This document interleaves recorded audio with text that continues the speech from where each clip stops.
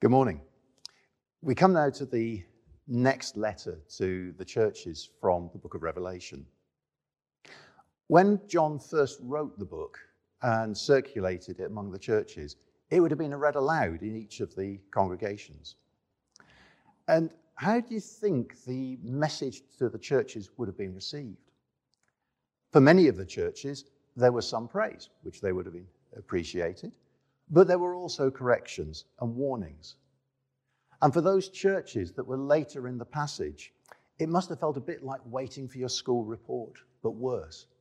Because not only did you want to find out what was being said about you, but you'd already heard what had been said about all the others. And when the reader got to your church, think about the sense of anticipation, the nervousness. What was the word of Jesus for you? What would he censor you for? We've come now to the sixth church in the series, the Church of Philadelphia. This was the smallest and youngest of the 7 cities where the churches were. And this specific church was actually going to get some good news. There were no criticisms in their message. Philadelphia itself was founded in 189 BC and was about 20 miles southeast of Sardis. It never became a great city like some of the others because it lay off the normal trade routes. But it was set up as an outpost of Greek culture, and it was intended to be a base for spreading that culture to Lydia and Phrygia, the neighboring kingdoms.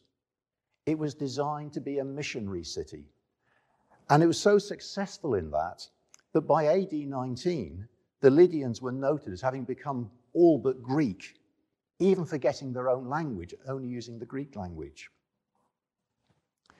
The city itself lay on a fertile plain and was renowned for its vineyards and wine.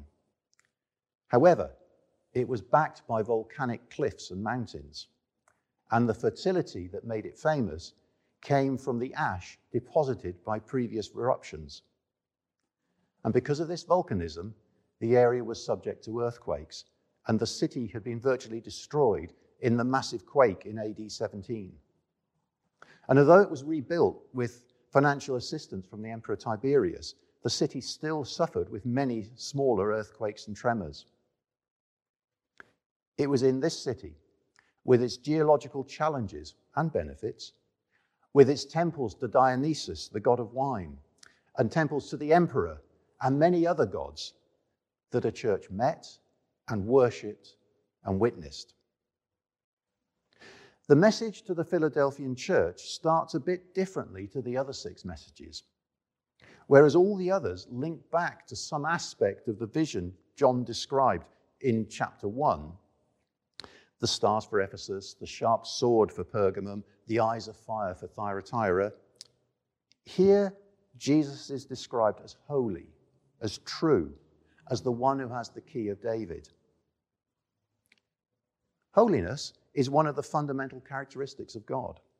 He is set apart, perfect and pure, and he is true. He cannot lie. He keeps his word. He's fully trustworthy at all times and in every way.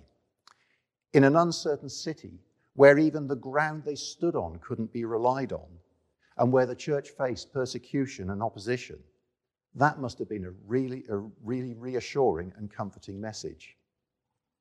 And it should be as reassuring for us today. In our uncertainty world, where our lives have been turned upside down, not by earthquakes, but by a virus, and where we still can't see a way out of the challenges that presents us with, Jesus is unchanging. He's still the same.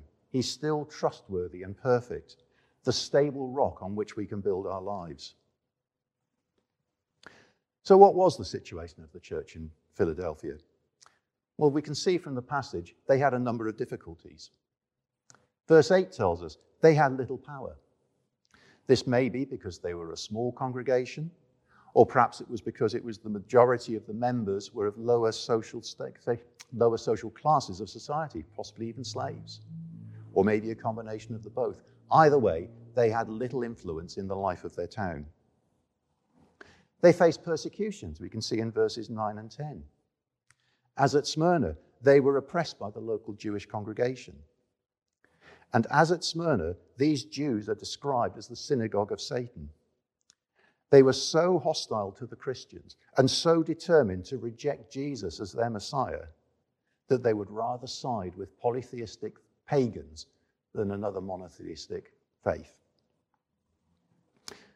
When the apostles were brought before the Sanhedrin, which in Acts 5, and the council wanted to kill them, Gamaliel, one of the members, advised the council to tread very carefully.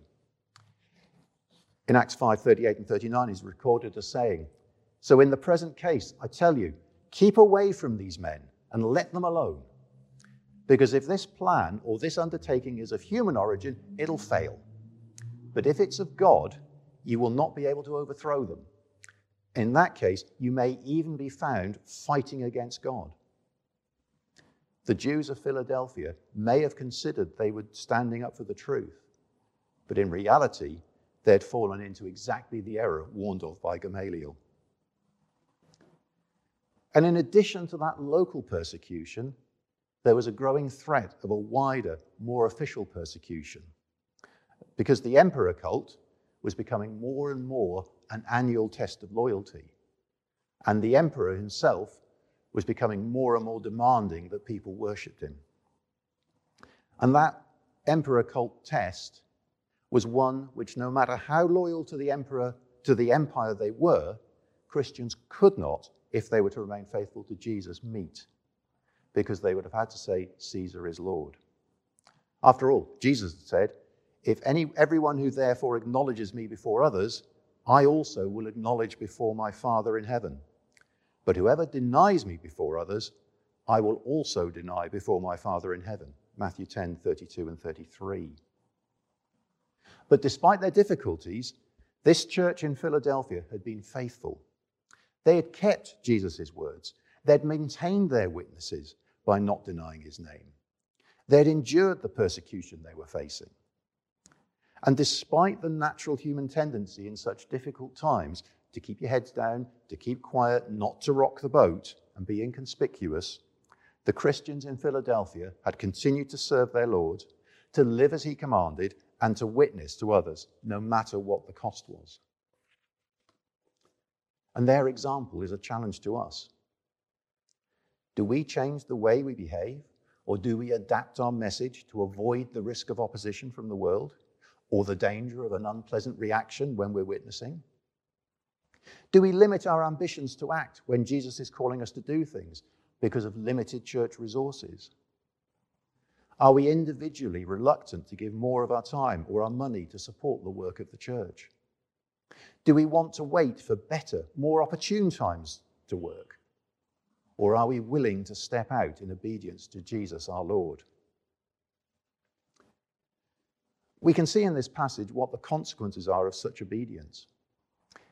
If we look at verse 8, because they had little power, because they were nevertheless faithful, who had not denied Jesus, Jesus had opened a door before them. In verse 9, the very people who were oppressing them would bow down before them and acknowledge that they were right. And in verse 10, they were promised they were going to be protected in the coming troubles. So let's look at each of these in turn. So first of all, the open door, which also links to the key that's held by Jesus in verse 7, the key of David. Often in Scripture, a door is used as an image of being saved. Think of Matthew 7:13 and 14, where Jesus said, "Enter through the narrow door, for the door is wide and the road is easy that leads to destruction, and there are many who take it. For the gate is narrow and the road is hard that leads to life, and there are few that find it." Since this message is to a church, however, this isn't really what's intended here, although our calling is to be a witness to help others to find that same narrow door that we've gone through. The other way a door is used is as an image of opportunity to service. Paul, in 1 Corinthians 16, verse 19, referred to his time in Ephesus, where he said, "There is a great open door for my work." When we're saved, when we accept Jesus as Lord, then we're called to live a life of obedience and service. And if we don't recognize and act on that call, we give the impression that we are only interested in our own salvation. Mark Guy Pearce, a famous Cornish Methodist preacher of a century ago, made the comment on this: unless our faith saves us out of selfishness into service, it will certainly never save us out of hell into heaven. For the church in Philadelphia, the opportunity of service and witness was standing there before them, ready for them to take it. Not despite the difficulties they faced, but because of them. And isn't it often when we've run out of resources, when we're at the end of our tether, almost when we're forced into it, that then we turn to God and seek his resource, his strength, rather than trying to rely on our own? But when we rely on God, that's when we're truly effective. In 2 Corinthians 12, Paul talks about his thorn in the flesh and how he had asked God to remove it and how God had refused. In verse 9 of that chapter, he quotes God's response to him. My grace is sufficient for you, for power is made perfect in weakness. And in verse 10, Paul states, therefore, I'm content with weakness, insults, hardships, persecutions, and calamities for the sake of Christ. For whenever I'm weak, then I'm strong. And it seems that the Philadelphian church learned exactly that same lesson. Before we leave the open door, however, there is one other thing to note, and that is doors don't stay open forever. In verse 7, Jesus says, what he opens, no one will shut, and what he shuts, no one will open. Jesus is in control. He has that key, the key of David, the key that controls access to the city of God, the city that we see in Revelation chapters 21 and 22. Jesus has the key, and that key is cross-shaped, as it was on the cross that he won the victory that allows us to be right with God, to come into his presence, to be part of his city. And the key emphasis is Jesus is sovereign, not only over the church, but over the world. And we should seek to see the world through his eyes, not to fixate on the difficulties, but to see that open door of opportunity he's put before us, and to see the resources that Jesus can give us to follow his work. But it's also in Jesus' hands whether the door to salvation is open or closed. We especially need to recognize the opportunity for salvation is limited. In Luke 13, 24 to 28, Jesus said, strive to enter through the narrow door. For many, I tell you, will try to enter and will not be able. When once the owner of the house has got up and shut the door, and you begin to stand on the outside and knock at the door saying, Lord, open to us, then in reply he will say to you, I don't know where you come from. And you will say, we ate and drank with you, and you taught in our streets. And he will say, I don't know where you come from. Go away from me, all you evildoers. There will come a time when there is no more opportunity to be saved. The door will be closed, and people will be excluded from heaven. Even some churchgoers. Anybody, in fact, who has not accepted Jesus as their Lord, accepted his gift of forgiveness and salvation, no matter how many good deeds they've done, no matter what work they've done in the church, no matter how many services they've attended. If you've accepted Jesus as Lord, then this should be part of your motivation to witness to others so they can avoid that fate. And if you haven't yet accepted Jesus as your Lord, then now is the time to do it. If you hear him calling, don't put it off. Remember what Roy said last week about the book of life. Make sure your name is there.